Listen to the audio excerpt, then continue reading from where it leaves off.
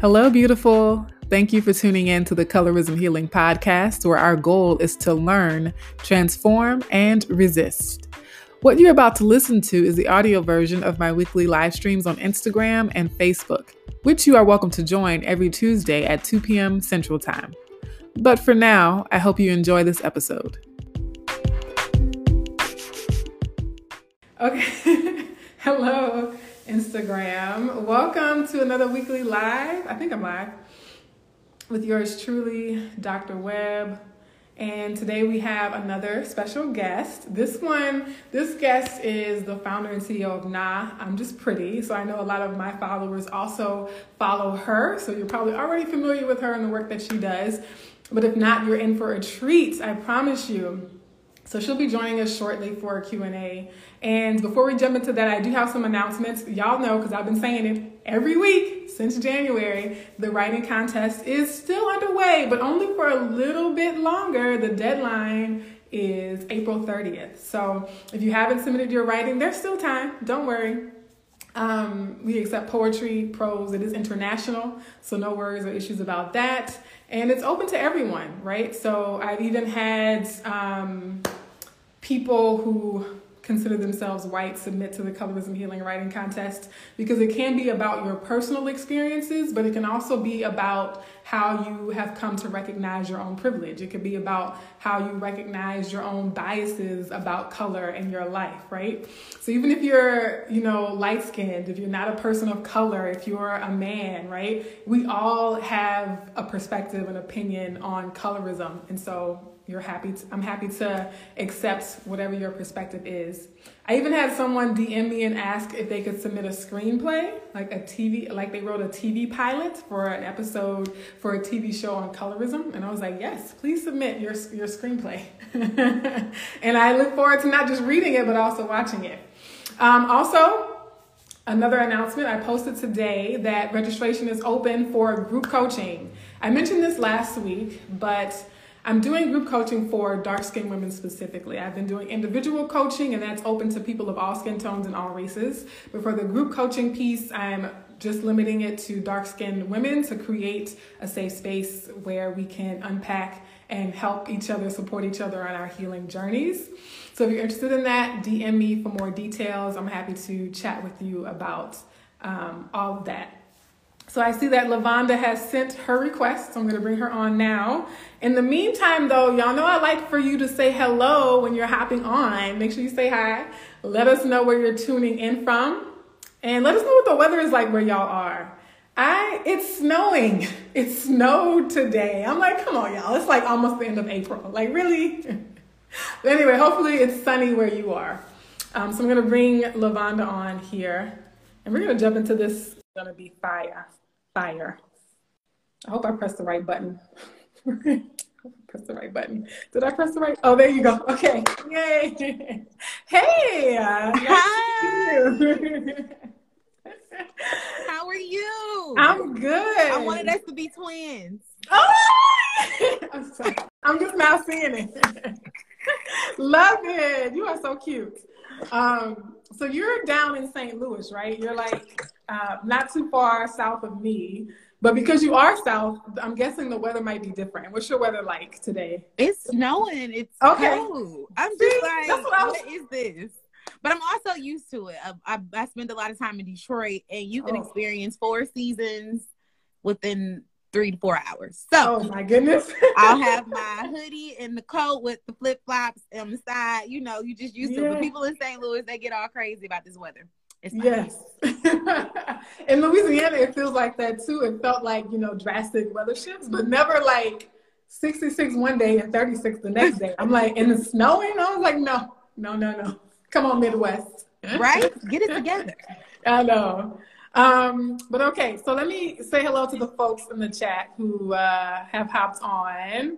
I always like to announce where people are watching from. So Montessori Marvels, sunny day in Brooklyn. Hey, Brooklyn in the house. Good, okay, good, BK. Good. Hola from Armando Rivera. Hey. Love this. Thanks for your work. Thank you for being here. Let's see. We have Sunny SoCal. Okay, from Naya Oxygen. I Hey, think Philly. I always butcher screen names. But Sunny in SoCal, we have to come visit y'all, the sunshine. I am Shonda Rule. Hi from Vienna. It's gray every day. Every day it's gray. We kind of we're almost there here in Springfield with the gray days. Hey, Sarah Barnhart Things. Hi from Philly. What's up, Philly? In the Shout house. out to Philly. And sunny on the coast in Washington. Very nice. Okay, so everybody else is having sunshine but us. How about that? How about that? Okay. All right, so let's jump in. You know, you've seen a lot of these. So I want to thank you for being a part of this community, right? And supporting Colorism Healing as part of this collective effort to address this systemic issue. Absolutely. And I know of all the guests I've had on so far, you're the only one that I actually spoke to before. Like, really? Had like a live conversation with, because we've been on panels together, right? Like yes. You were on the ROM Foundation had a podcast panel, and I remember my mom was like, "Yeah, I like that lady who was, saying this." So I was like, "Oh yeah, that's from Now I'm Just Pretty. You know her." But for other folks who may not be as familiar with you, yes, please share a little bit about yourself. Absolutely. Well, first off, Dr. Webb, thank you for having me on Colorism Healing. It's such an honor and a privilege. I don't think you understand. I always call you like my unofficial mentor in my head. But thank you for having me on your platform. And to Colorism Healing followers, I am LaVonda White. I'm the founder and CEO of Now I'm Just Pretty, and we are a social enterprise company, right? And so what we do is we use our revenue to figure out how we can combat colorism through different initiatives, whether it's email initiatives or on the ground initiatives, but we want to use our revenue to combat colorism, right? So we just don't want to sell merchandise, but we want to educate, mobilize, and organize people around colorism. And how my business became about is because I just got tired of people telling me that I was pretty to be dark skinned. And I'm like, what the heck, right? And so I always knew that dark skin was seen as a weapon. It was kind of this unspoken issue, but I didn't have the language to defend myself. I didn't know what it was until I was in my late 20s, living in Washington, D.C. And the man told me for the last time, he's like, "You're pretty to be dark skinned." And I was like, wait a minute, no, I'm just pretty, among some other words that I won't say on Dr. Webb's Live, because I have respect for the doctor, but I will tell y'all in my DM if you ask me what I told that joker, right? And then it was from there that I was like, let me kind of start to explore this word of colorism, right? And what does colorism mean, and how does it operate, and how does it show up, and what can I do to kind of combat colorism? And so that's how I gave birth to my baby, Now I'm Just Pretty. And we're here today. So I'm so grateful for the opportunity, not only to kind of just spread what I'm doing, but to connect with you and to figure out, what everyone else has got going on in the world. Yes. So how long has it been since you started it? So I started my business in 2018, y'all, but I was in grad school when I started my business. I almost gave up. I almost quit. I still work full time. I was in grad school, and I had the opportunity to vend at this vending event, and I wasn't ready, but I just did it. And after that, God was like, all right, it ain't no turning back now. You kind of just, you got to go, and you just get better along the way. And so now I feel like that we're out of grad school. Now I really can just go and put my foot on the pedal and kick off some of these organizing initiatives and figure out how we can all collaborate and come together around this monster. Yes, very nice. So 2018, I know I connected with you in 2020, which is when I connected with most of the people on this page, to be honest. So hey y'all. Right. And I know that a big part of your story in terms of how you found that this business is with that particular comment. But looking back, right? So going back even farther than that, and I'm sure you've been hearing that your entire life, perhaps, right? Absolutely. But what other kinds of experiences have you had with colorism besides that particular one? That is a great question. And I believe for me, colorism started at home. So in St. Louis, if you are from St. Louis, it's like the Joning capital, right? At least for my family, they gonna Joan on you. They don't care who you is, if you're a friend or whatever, right? And so it started with the dark skin jokes. from my cousins and from my uncles, just thinking that it was, you know, they're just playing. But I was internalizing that, right? And so I internalized that, and I was like, okay, you know, what's going on here? And then I go to school. Once I started going to school, there was the whole dating thing, right? And a lot of my friends were lighter than me, or still are lighter than me. And they would go on these dates, and they would ask their friends, you know, oh, do you have a friend? And they're like, yeah, I got my girl. And they would say, oh, she light or dark skin. Oh, she's dark skin. We'll send a picture of her first, right? So then I was like, wait a minute, what is going on? And they turn on the TV screen, and then, you know, there's no representation of a dark skinned, beautiful woman, you know, in magazine print or videos, shows or anything like that. And so all these places I was trying to figure out, like, where can my beauty be recognized, uplifted, admired? And I didn't have anywhere but Jet magazine. And so I looked to the Jet Black Beauty of the Week coming up to try to figure out, you know, like, where can Black people be represented at, or Black women be represented at in a space of beauty. And it's not so demeaning. I feel like a lot of times, you know, they try to hypersexualize darker skin. And so that was kind of my experiences throughout life. And I got to that point of being in DC trying to figure out what this monster was. And I figured I was going to take action and provide a space for dark-skinned women to tell their truth and their story and heal and learn from each other, because a lot of times we're marginalized, right? And we're told that, no, that's not true, or that's not my experience, or I'm dark-skinned and ain't never happened to me. Okay, Felicia. Okay. That's fine. That's okay. Like, we understand that, right? And that's okay that it never happened to you. I'm glad that it never happened to you, but that doesn't negate that it happened. It doesn't negate history, and it doesn't negate the systemic, the message that colorism sends out. So that's kind of why I'm so passionate about this and where this came from. Yes. Isn't that crazy? So, like, there are Black people who say, well, I don't experience racism. I never experienced racism. And people will say the same thing about colorism. I never experienced colorism. And I was like, I've never been mugged on the street. That don't mean people don't get mugged. You know, I mean, my house has never been robbed. That don't mean people's houses don't get robbed. Like, just because something doesn't happen to you doesn't mean it's not a social problem, right? Period. So I see that it's partly cloudy in Massachusetts from waist beads. I got to give me some waist beads for the summer. Come on, Dr. Webb. Sienna I.M. says yes to the twist on the both of you all. I'm wearing them too. Okay, twist fam. What's up? You know, Dr. Webb inspired me because I'm a very much so like a protective style. I don't like to deal with my hair. It's just thick. I don't feel like dealing with this mess. So I throw a wig on, throw some braids on, or whatever. And I said, you know what? It's important for you and me to show up as our authentic, natural self with my natural hair growing out of my head. So I said, what better way than to join the live with the dots? Hey, I love it too. Because it's cute, though. I honestly don't remember seeing your hair out, right? And so I'm like, it's cute, girl.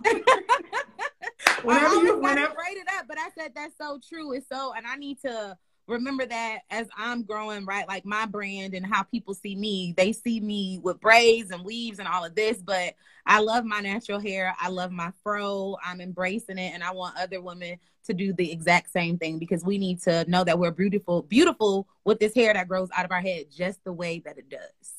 Yes.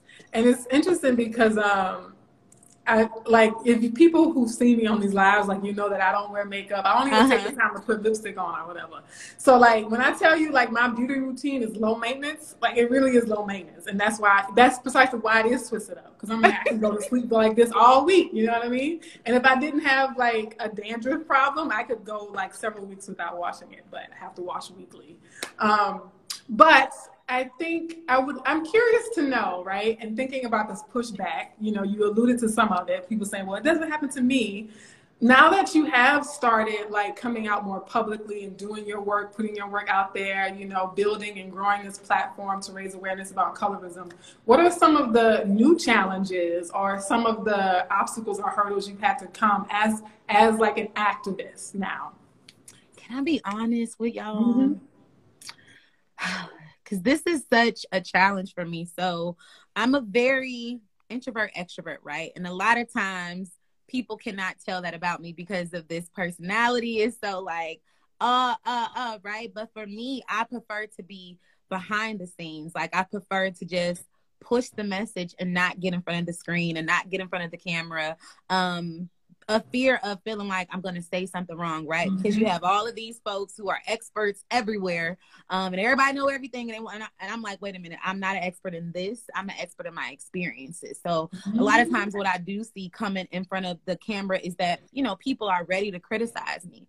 People are ready to tell me that, you know, I said something wrong or I misquoted, or that's not true. And sometimes that can detour me from doing what I need to do. But what I'm realizing is that, you know, people are going to criticize you whether, you know, you said something wrong about a celebrity. So go ahead and criticize me about getting something wrong when it comes to colorism, or maybe I misquoted something or I said something wrong. That's okay. The main thing is that I want people to see my heart.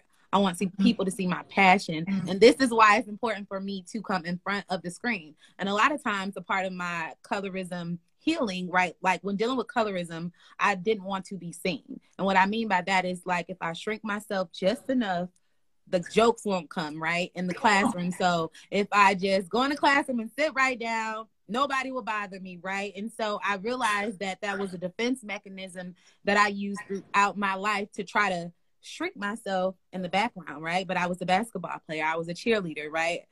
I can tell some jokes funny. So it's like, no, how can you shrink yourself at the same time, but people feel like you're such this type of persona? And so a part of my colorism healing is coming in front of the screen and being confident in and knowing that you don't have to have it all figured out, right? And being confident and knowing that as long as you are coming from a place of love, coming from a place of education and understanding, that it will all work out. And the people who will support you will, and the folks who won't. So I'm learning not to be afraid, and I'm learning to come out behind the scenes and use my voice more, because I'm learning that I have something to say.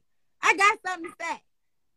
So, girl, a whole sermon in like 90 seconds, like right there. Like I can't even. I told y'all when I posted about this chat on Instagram, I said, brilliant.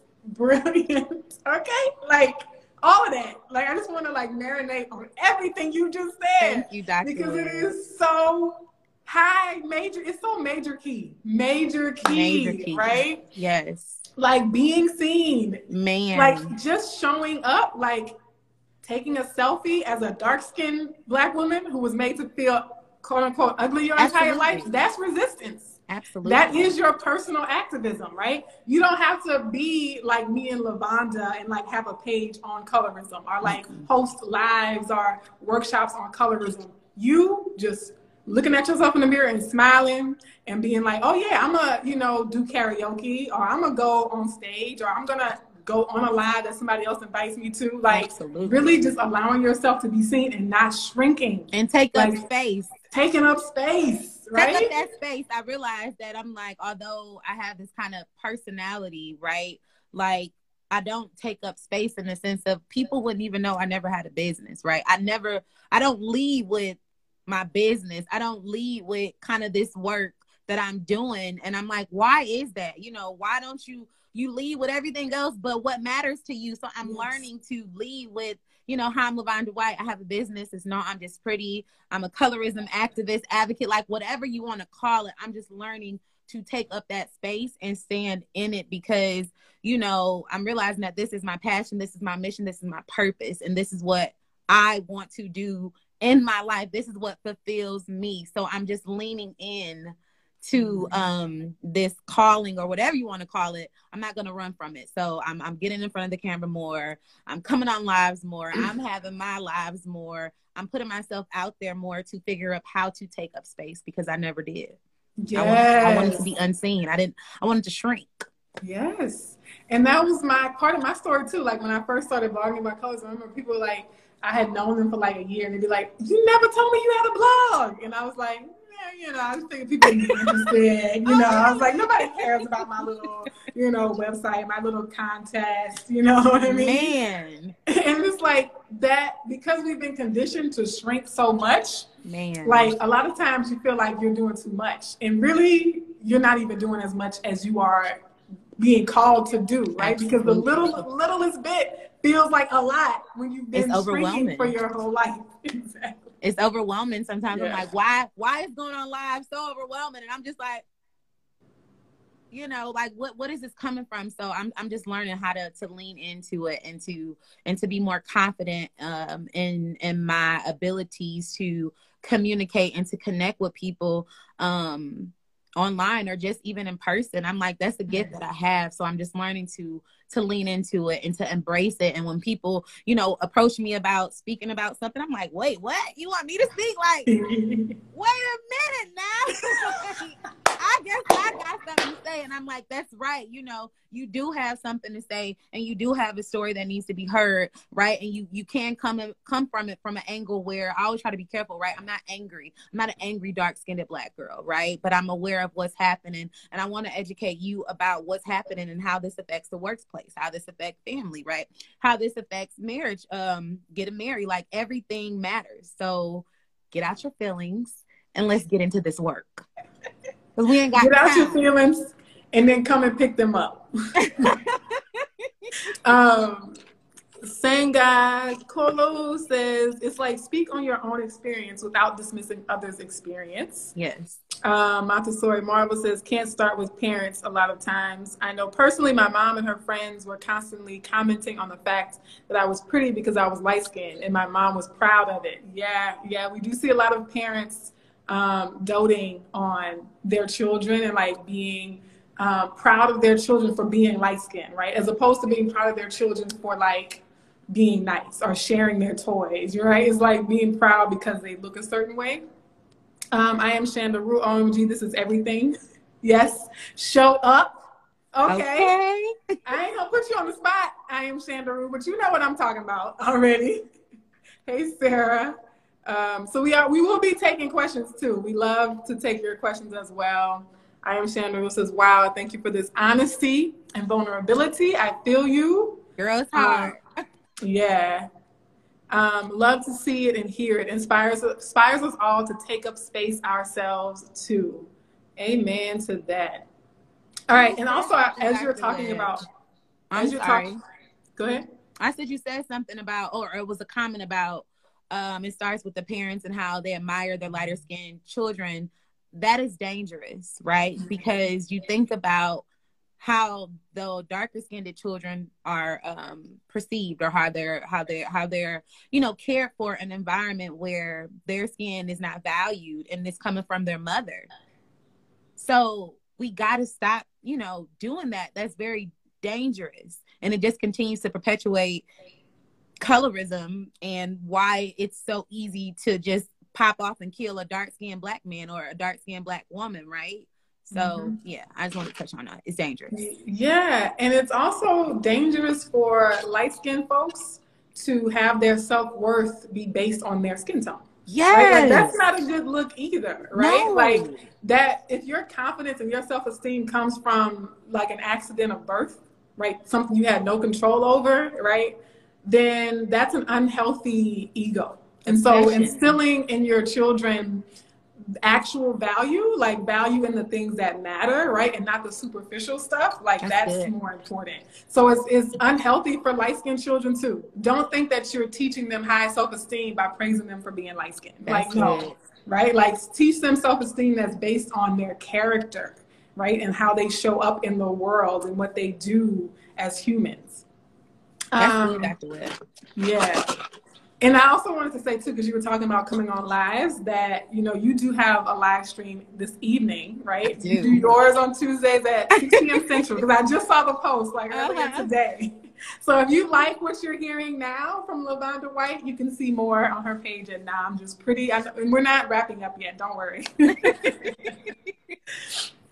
So I'm curious to know, in terms of like how, because I remember one of the lives I caught with you. You were talking about an experience you had. I think you might have been at the airport, right? And you were talking about, there was something too about like your boyfriend and being in a relationship with him. Yes. I'm curious to know what that dynamic is like, to have a man in your life who is supportive of you, who shows up for you, who sees your beauty and worth as a dark-skinned woman, but not because of your skin tone. Right. And I think that's a perspective we don't hear often. A lot of times we talk about how dark-skinned women are single, you know, myself included. But to hear positive stories from dark-skinned women who have, you know, loving and affirming relationships with men, kind of talk about like how that happens, or if that inspires your work and how you approach this topic in a way. Oh, okay, Dr. Webb, the love life. So shout out to my honey. His name is Henry. He's amazing. If you need any math help, check him out. He has a page to HBCU tutors, a Black mathematician, amazing. And as far as I know, right, it's like the best of both worlds. You can read, you can write. What? But I think as far as that goes, like a lot of times when I'm doing this work, I'm saying people like my beauty was, you know, my beauty had to be approved is what I would say. It's like send a picture, all of this, right? And people automatically assume that I had issues dating and nobody wanted to date me and all of this. And I'm like, no, I'm not saying that. I never had an issue dating as far as men being attracted to me. It was just the fact that my beauty had to be approved first. That's the issue that I had. Is she dark skinned? Is she this? Is she that? As far as my relationship goes now, and the issue you were referencing, I was talking about colorism in relationships. So I have in a relationship, my honey, he's a lighter brown, darker brown, however you want to characterize the man, right? And I talk about how people they will acknowledge him first before they acknowledge me. And so in the airport, for example, we were going out of town and this other two white women had just walked away. They were greeted nicely, all this great stuff. And then here me and my honey come and nobody said anything. He just looking at me and I'm looking at him. He like, oh, well, you can go ahead and order. And I'm like, absolutely not. You're going to greet me just like you greeted everyone else. Because why wouldn't you not? Right. And so, I mean, this just happens on a lot of different occasions where they will recognize my boyfriend before they recognize me. And I feel like that is in part due to colorism. Because why? Where's the disconnect coming from? Right. And then as far as having a man that affirms my beauty and supports me, it's amazing to have someone love you just as you are and show up with he loves my natural hair. He's like, I don't care about all that makeup, none of that. Just show up as you. That's what I love. That's who I want to be with. Everything else is great, but who you are is beautiful. And he always pushes me as far as my business goes to tell my story and to speak up and to call out colorism and don't be quiet about it. And he's like, you know, I got you. So this is, it feels good, Dr. Webb. I'm not gonna lie. I was single for a very long time. I was single for 5 years. And so we just been together going on 2 years now. And it just felt good to have a Black man, right? A Black man that is the strong Black man that's going to support you, uplift you, love you, and understands colorism, understands how it operates, and is going to push you to be your greatest self. So I always, you know, appreciate that from my partner, because I couldn't imagine having someone that doesn't understand colorism and having someone that doesn't understand how it operates and doesn't support what I'm trying to do. I don't think it would work, because there's no way you can be with me and not understand what colorism is. So y'all, my dark skinned sisters, the love is out there. Hold on to it. Like, don't settle, don't give up, don't give in. Just stay the course and, you know, just do the work. Do your inner work first, right? And that's what I was doing while I was single. So hopefully that answers. Yes! Come on, sis. Yes. Dr. Webb, I forgot you a Gemini. He is a Gemini too.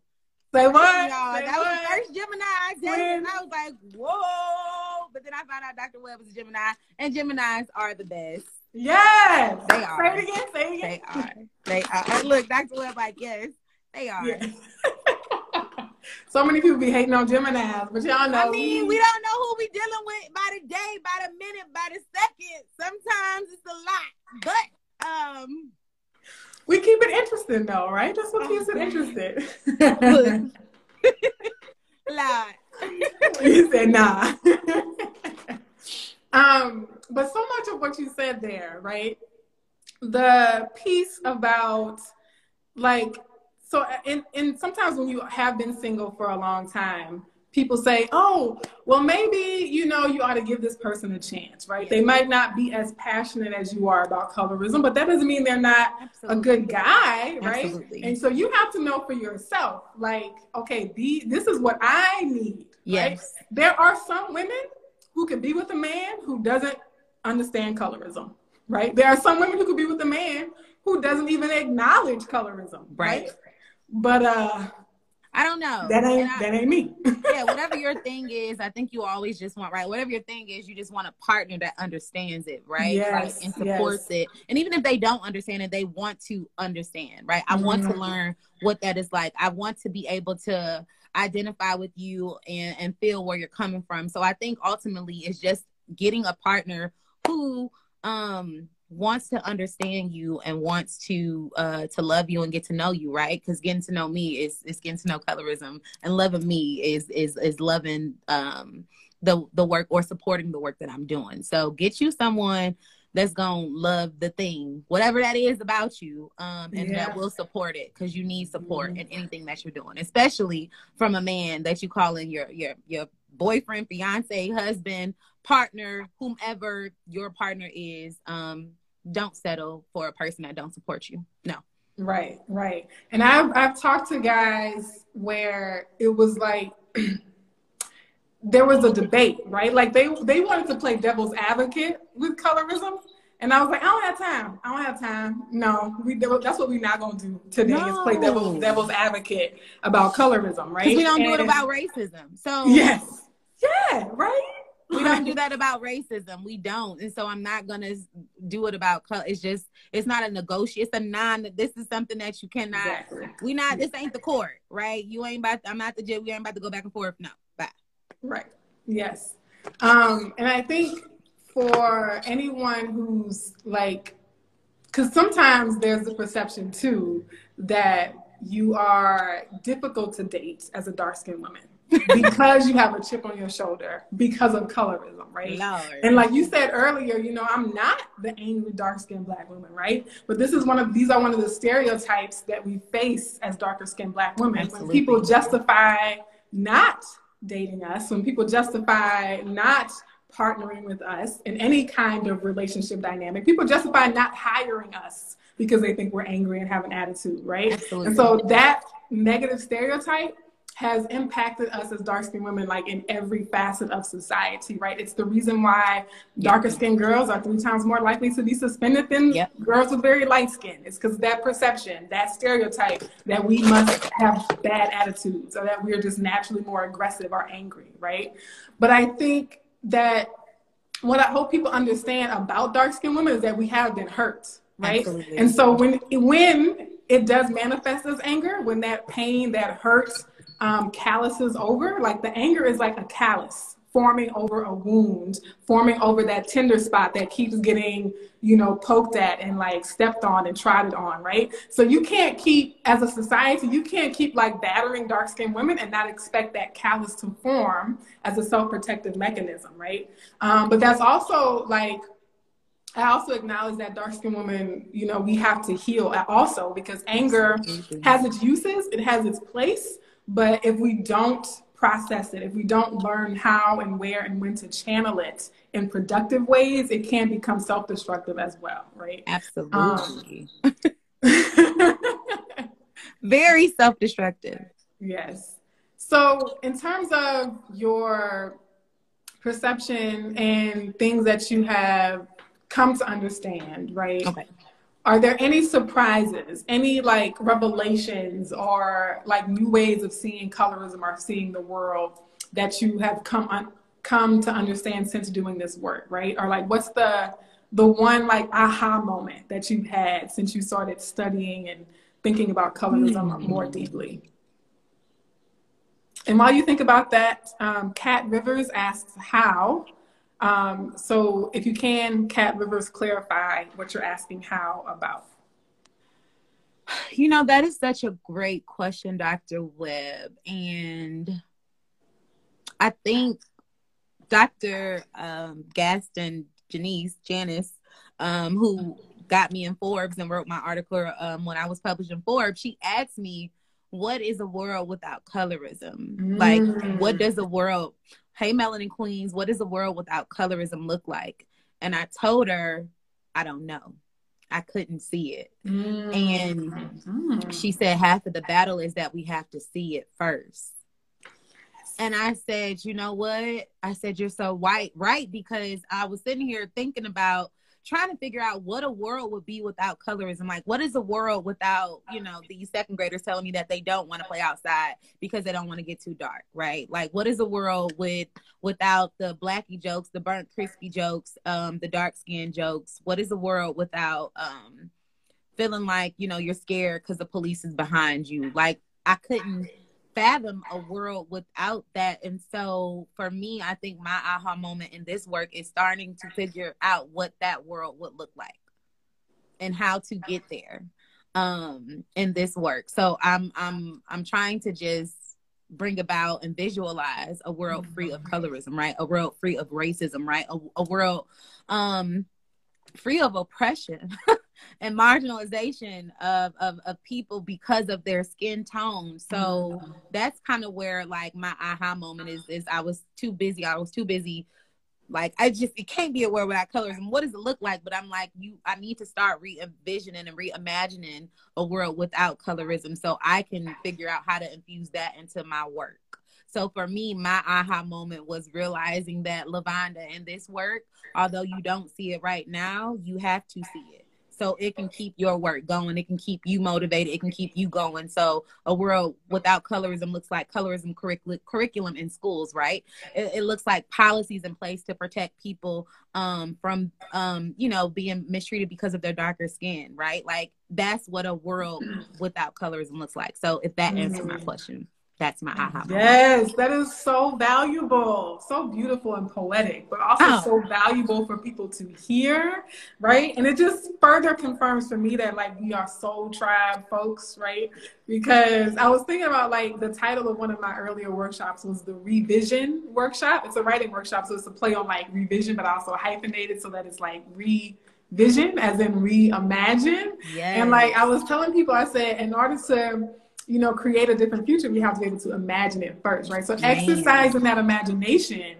And it's almost like as you're talking, I'm thinking too, like, people have to be able to imagine for their individual selves too, right? So yes, imagine for the world. But even if you just start with imagining a different future for you, right? Just imagining a different future for, like, you as an individual. Like, what will it look like when you heal from colorism? What will it look like when you address and rid yourselves of toxic biases and toxic attitudes, right? What would it look like when you are leveraging your privilege for the greater good of other people instead of for selfish reasons, right? And so starting with even that individual vision, right? And then thinking about collectively as a vision, like, for the world at large, exercise that imagination. And that's why I think too, when we talk about, like, solving these issues, the arts and the creativity and, like, the music. I know we have some musicians on here, and you know, athletes, teachers, I don't know, parents, you know, kids, like, everybody has their place, because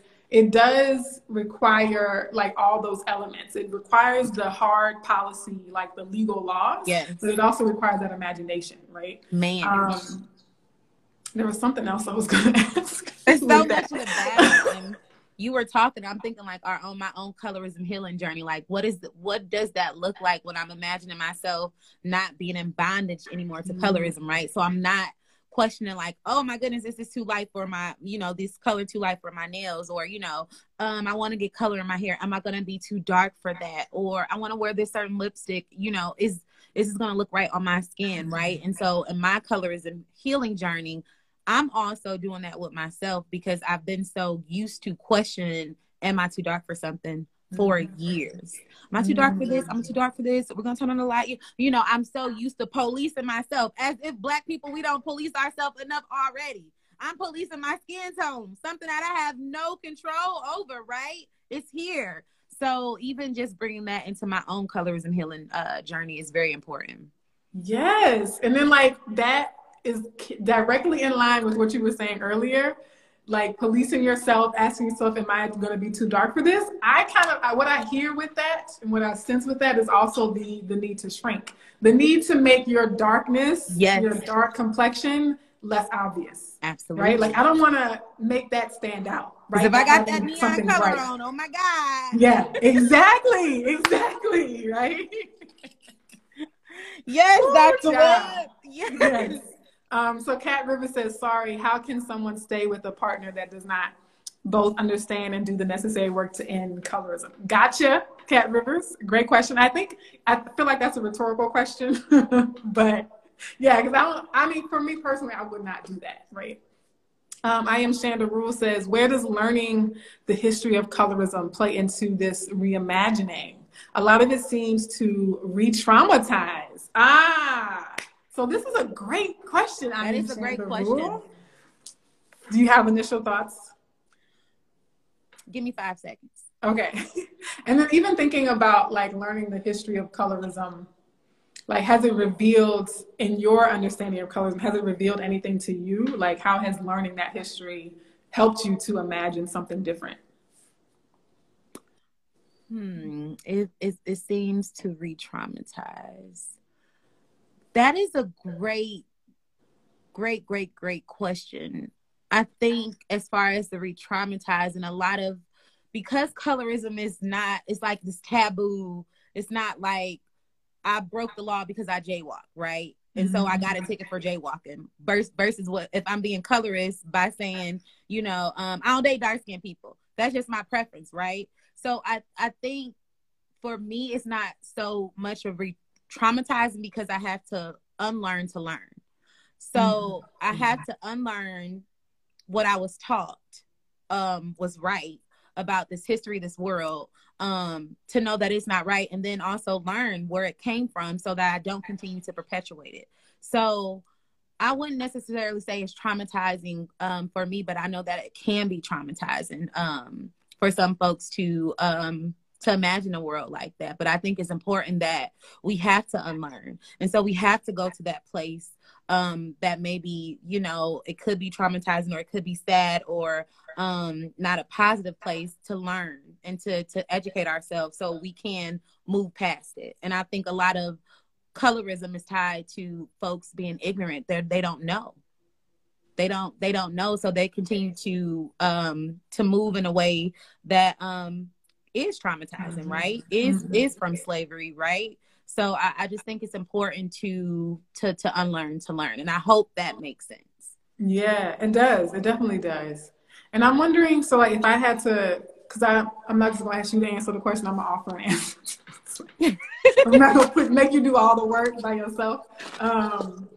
Because I think, for me, I think one potential to learning the history, or one potential benefit to learning the history, is that it helps to alleviate that sense of being gaslit, that gaslighting of like, oh, you're just making this up. Oh, colorism is a trivial issue. Oh, that's not really a thing, right? When we actually learn the history of colorism, we realize like, nah, this is a legitimately, entrenched systemic form of oppression, right? And so I think that actually it can validate your attention to the cause, is to acknowledge how awful that legacy really is. Absolutely. And so for me, like the more I learn about the history of colorism, the more I'm like, okay, yeah, this is like worthy of my life's work, right? This is worthy of my time and attention because of how awful and how like big of a problem it really is.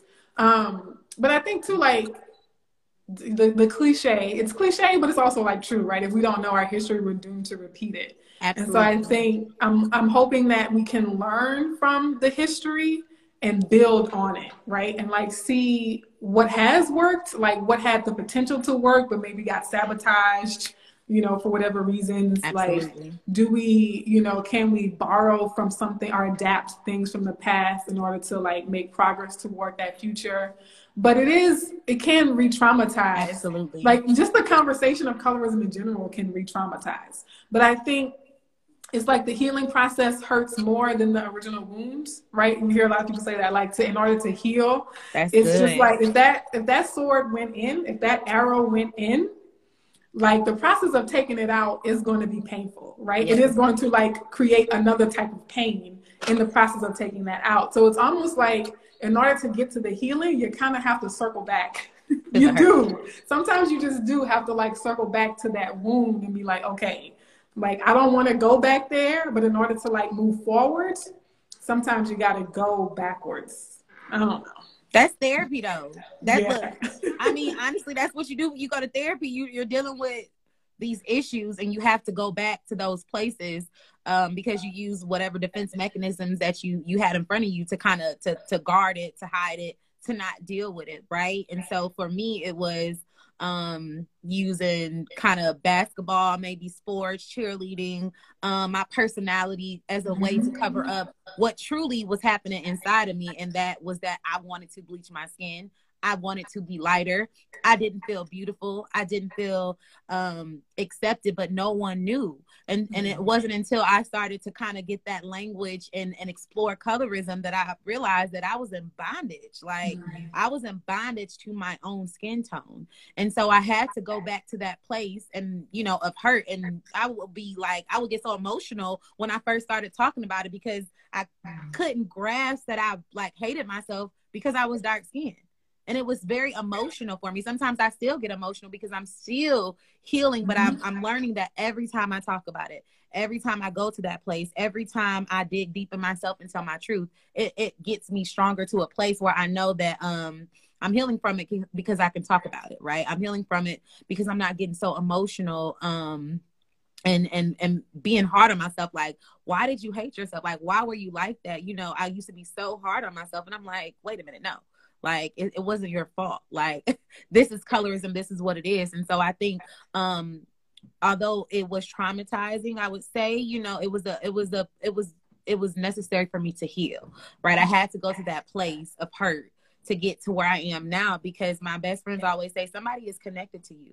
Right? Somebody is connected to your mission. Somebody is connected to your vision and passion. And so somebody is connected to me. And if I'm truly talking about this healing and helping people, then I got to make sure that I'm walking in that purpose and I'm walking and walking, talking and talk, right? Because somebody is connected to me. So I need to tell them how I came through, right? It wasn't something that happened I didn't love myself overnight. I didn't, love my natural hair in 2 seconds. And I'm still on that journey to this day.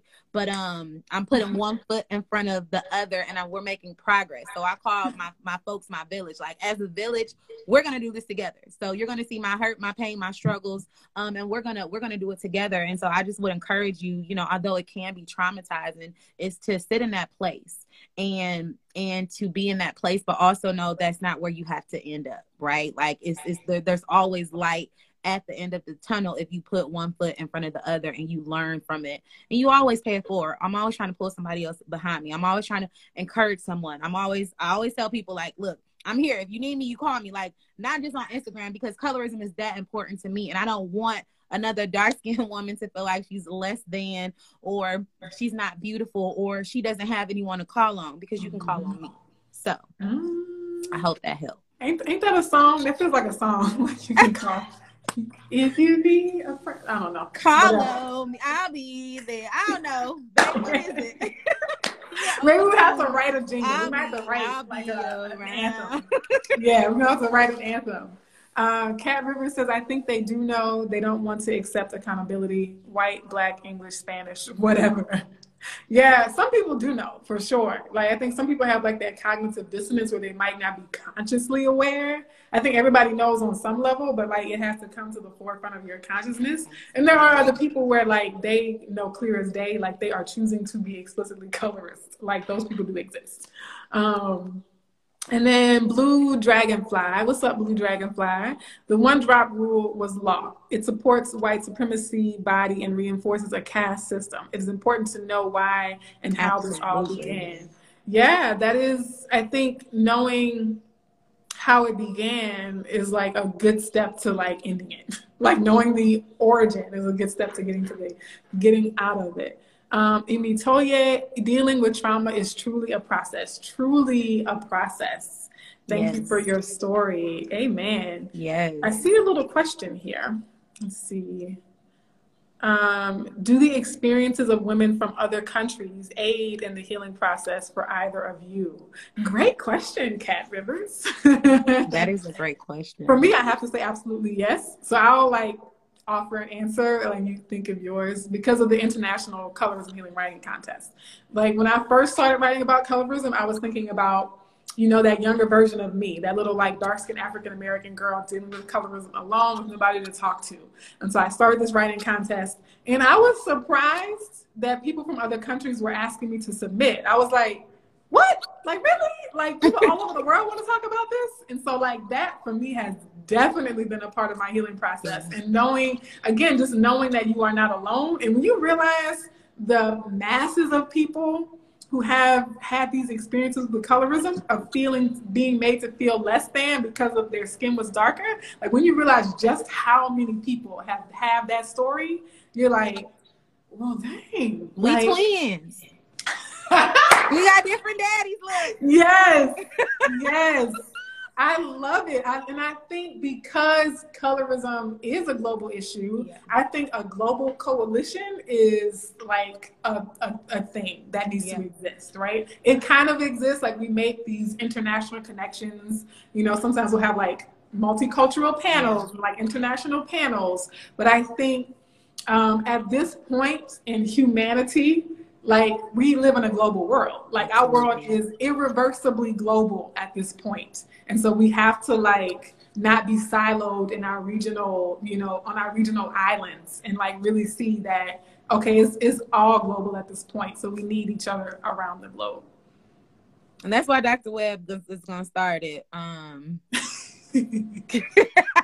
That's why Dr. Webb, you know, we gonna get this together, whatever it is. But I would have to say, yes, absolutely. I went to study abroad in Cape Town, South Africa, before I graduated almost 2 years ago now. And Cimarron was one of my, not coworkers, roommates. We lived in this big house, right? I live with folks from Japan, from China, from Denmark, from all these places. So can you imagine what it was like to be in that place with all those different cultures and folks who have never even experienced Black folks, right? But Cimarron, for example, she is Indian, and she started to tell me about her experiences with colorism and about how her mom thought something was wrong with her skin, her sister's skin, because it was darker. So she took her to the hospital to figure out what was going on. And I was like, wow, like, can you come and talk on my Colors Me Please week about your experiences? Because I wanted to let people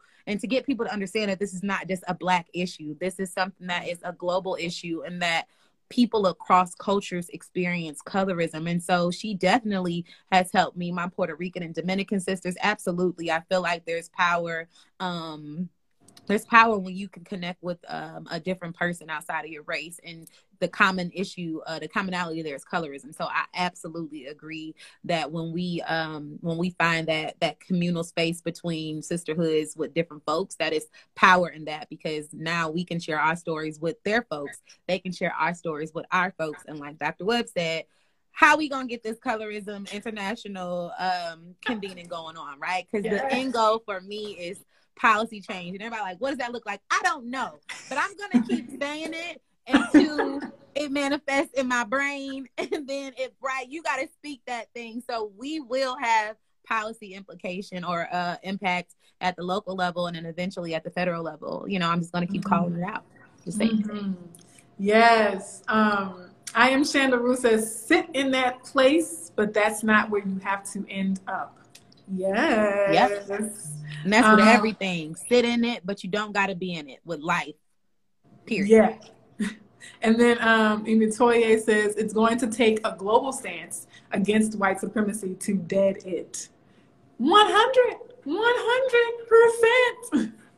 And also I think like national boundaries are artificial.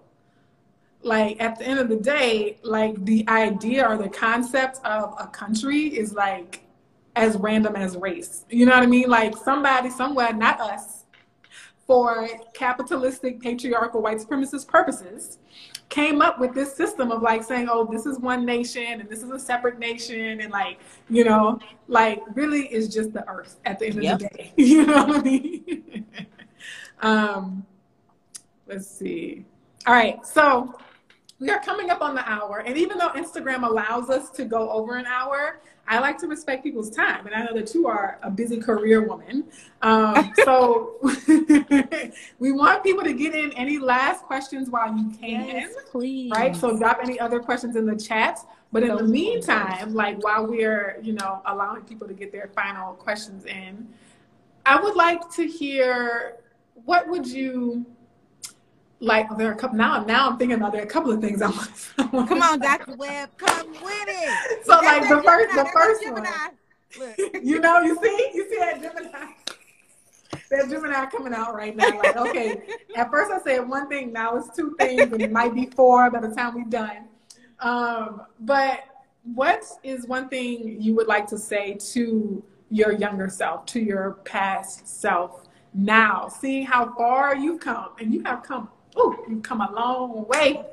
So like if you had a younger version of you sitting on this camera, pretend like I'm not here and like you're on a live chat with like younger LaVonda. That's so emotional, Dr. Webb. Oh, I'm sorry. Dr. Webb want these tears to come down, y'all. But I don't. I think one thing that I would say to younger LaVonda was to use my voice. I would say is to use my voice, because again, I didn't want to be seen. Which means I didn't want to be heard. And I was okay with that. And that manifested a lot throughout my life, right? I think about relationships. I think about friendships. I think about family, how, you know, because I didn't want confrontation or anything. It was just okay, right? You allow people to move and to be and to treat you a certain way. And I've never used my voice. And so I would tell younger LaVonda to use her voice, because everything that she thought was right. Everything that I thought was wrong or wasn't wrong, I was right. Like what I was thinking was right. And I was so afraid to have a voice, because I felt like that then the attention would be on me. So I would tell younger LaVonda, and even now, right, I'm still learning to use my voice and to lean into who I am becoming, right, in this journey of becoming who I am. I'm just, LaVonda, like, use your voice, right? Like, it's okay. You have something to say. You're not just on live just talking, because I cannot stand being on live and just talk, right? But use your voice. That's what I would say. Use your voice. It's powerful. Even as a little girl, I used to live in Utah, y'all. I used to live in Utah, and I told my mom at a young age, I said, I don't want to live here. They don't like Black people. And that I'm just like, I was a young age, and I was like, I don't want to be here because they don't like Black people here. And I was very aware at a very young age, and I just never used my voice. So anybody on here, I want to encourage you, while I'm encouraging myself, to use your voice, because you have something to say. Again, you have a message, and somebody is connected to you. So get out of your own way. Get out your way. Get out your way. Get out your way. Yes. So that has so much to do with what the other question was, right? I'm an all hands on deck kind of person. And I think that, like, in order for us to really see progress, we need everybody to like take their position. Is that the right terminology? Or like to like get in place? I don't know. Get in formation. Whatever. Get in formation, like Beyonce said. So like, in addition to like using your voice, what words of encouragement do you have for someone who's like on the fence, right? Like they've been typing that post about colorism and deleting it for the past 6 months. And like, they're just on the edge of getting the courage to post it and use their voice. Like, what might you say to encourage them to go ahead and like speak their truth? That is good, Dr. Webb. And I would just say, what's the worst thing that could happen? What is the worst thing that can happen if you finally decide to push, you know, post, right? Maybe you misspelled a word, or maybe you're going to get some feedback or something. Like, what is the worst thing that can happen? I always just like, what's the worst? I can be rejected. Okay, that's fine. You know, oh, somebody might comment, say they don't agree with, okay, that's fine too, but I did it. So I would just encourage you, even start small, right? Even just start waking up in the mirror. Sometimes you got to talk to that thing yourself. Talk to yourself and encourage yourself, and, you know, use those affirmations. You know, I am necessary. I have something to say. You know, my voice is needed. I am beautiful. I lack nothing. I have everything that I need to be successful. I have everything I need to be who I am, or who I choose to be, right? So I wake up and I pour into my own cup before I can pour it into somebody else's cups, right? Because this is pouring into people's cup, right? We're giving ourselves to people. And so you have to, when you're doing or this type of work or taking a social stance, I should say, you have to pour into your own cup and tell yourself that you can. And you have to shut that naysayer in your head up, because the only difference between what successful people and not successful people is the fact that successful people took a chance. Everything is on the other side of fear. And so I have to tell myself every day, everything that I want is on the other side of fear. Everything that I need for my business is the sales, the support, everything I need is on the other side of fear.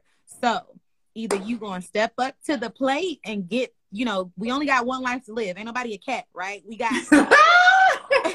we got one time at this thing. We might have some feline tendencies, but we got one shot to make an impact, right? And to leave a legacy. So what are people going to be saying about you when you're gone? Right. And I don't want anybody to say, you know, I don't want to, even for myself, be like, dang, I should have, but I didn't. You know, life is too short to be the shoulda, coulda, wouldas, right? Perfect it along the way. Get better along the way. Get maybe those 2-3 friends that you need to encourage and support you. And reach out to me if you need some support, because I will push you off the edge into your destiny. I'm a good, a dream pusher. I'm a good hope pusher. I will push you off the edge to your destiny, but you got it. Start with yourself. Yes. Oh, on that note, the affirmation, I am necessary. Oh, that's a good one right there. I'm necessary. So follow Nah I'm Just Pretty on Instagram and Facebook. Are you on any other platforms? Instagram, Facebook, and Twitter, and we will be getting a LinkedIn. We on Clubhouse, y'all, but when I tell you we ain't got on that app yet, we're working on it. But so far, Instagram, Facebook, and Twitter. We'll be joining LinkedIn very soon. And again, we'll have some initiatives coming up, you all. And so thank you, Dr. Webb, again, for allowing me to utilize your amazing platform. You are necessary. You're such an inspiration. I admire your work, y'all. One day I'm going to go to school and I'm getting my PhD and I'm joining Dr. Webb, and I'm like, y'all can't tell me nothing because I'm an expert, right? Like I'm an expert in my experiences, and I'm an expert because I got that schoolwork going. So I love your energy right there. Like that was yeah, one day we gonna be there. We gonna get there. But you know, until then, like you said, I'm necessary, right? So my voice is needed, and I'm here, and I'm gonna stand in this work unsure, not knowing everything, not knowing when something is right. You know, that's what you have Google for. So just get out your way. But Dr. Webb, you keep paving the way for us, for women like myself who want to get into this field and be activists and to join this work, because, you know, you're so necessary. And I can imagine, I'm like, what if I never came across colorism healing? Like, you push me to do so much and you don't even know. Like, I'm like, what if I never found Dr. Webb, someone I can hold on to, and who is very encouraging and posts very, you're very poetic, and I always say, you always know what to say. And I'm like, dang it. Like, how do you have this, you know, where you just say it, you know, so eloquently, and I just want to post and be like, I don't got time to explain. Use Google. But no, I want you to know that, you know, you are needed in this space, and colorism healing is going to be just elevated, like, beyond this world. And I cannot wait until you are just like up here at the top of the top, and then just don't forget about us. Look, take us with you, please. We love you. You are so cute. I love it. Sorry, y'all. And I will say, like, because you're younger than me, right? Yes, I'm 33. Okay. Oh, so you're not that much younger, because I'm 30. I'm transitioning from 35 to 30 sexy. That's what I say. Yes. June 6th. Black don't crack. Happy birthday. So I think, I definitely am. That's part of my mission, right? Is like training up other people, empowering other people, because even at 36, I see my mortality. I'm like, I ain't gonna be here forever. Right, and I would like other people to be able to continue the work and not have to start from scratch, right? All right, folks, thank you all so much for tuning in. I just love my Tuesday afternoons. Y'all make it so awesome. And don't forget to check out Lavonda's live tonight. Just a few more hours. Just a few more hours. We're going to be talking about beauty standards and colorism, of course. So join us tonight at 6 p.m. We had to move it up because I have work stuff to do. But join us tonight at 6 p.m. Great conversation. And thank you all so much. Bye. Bye.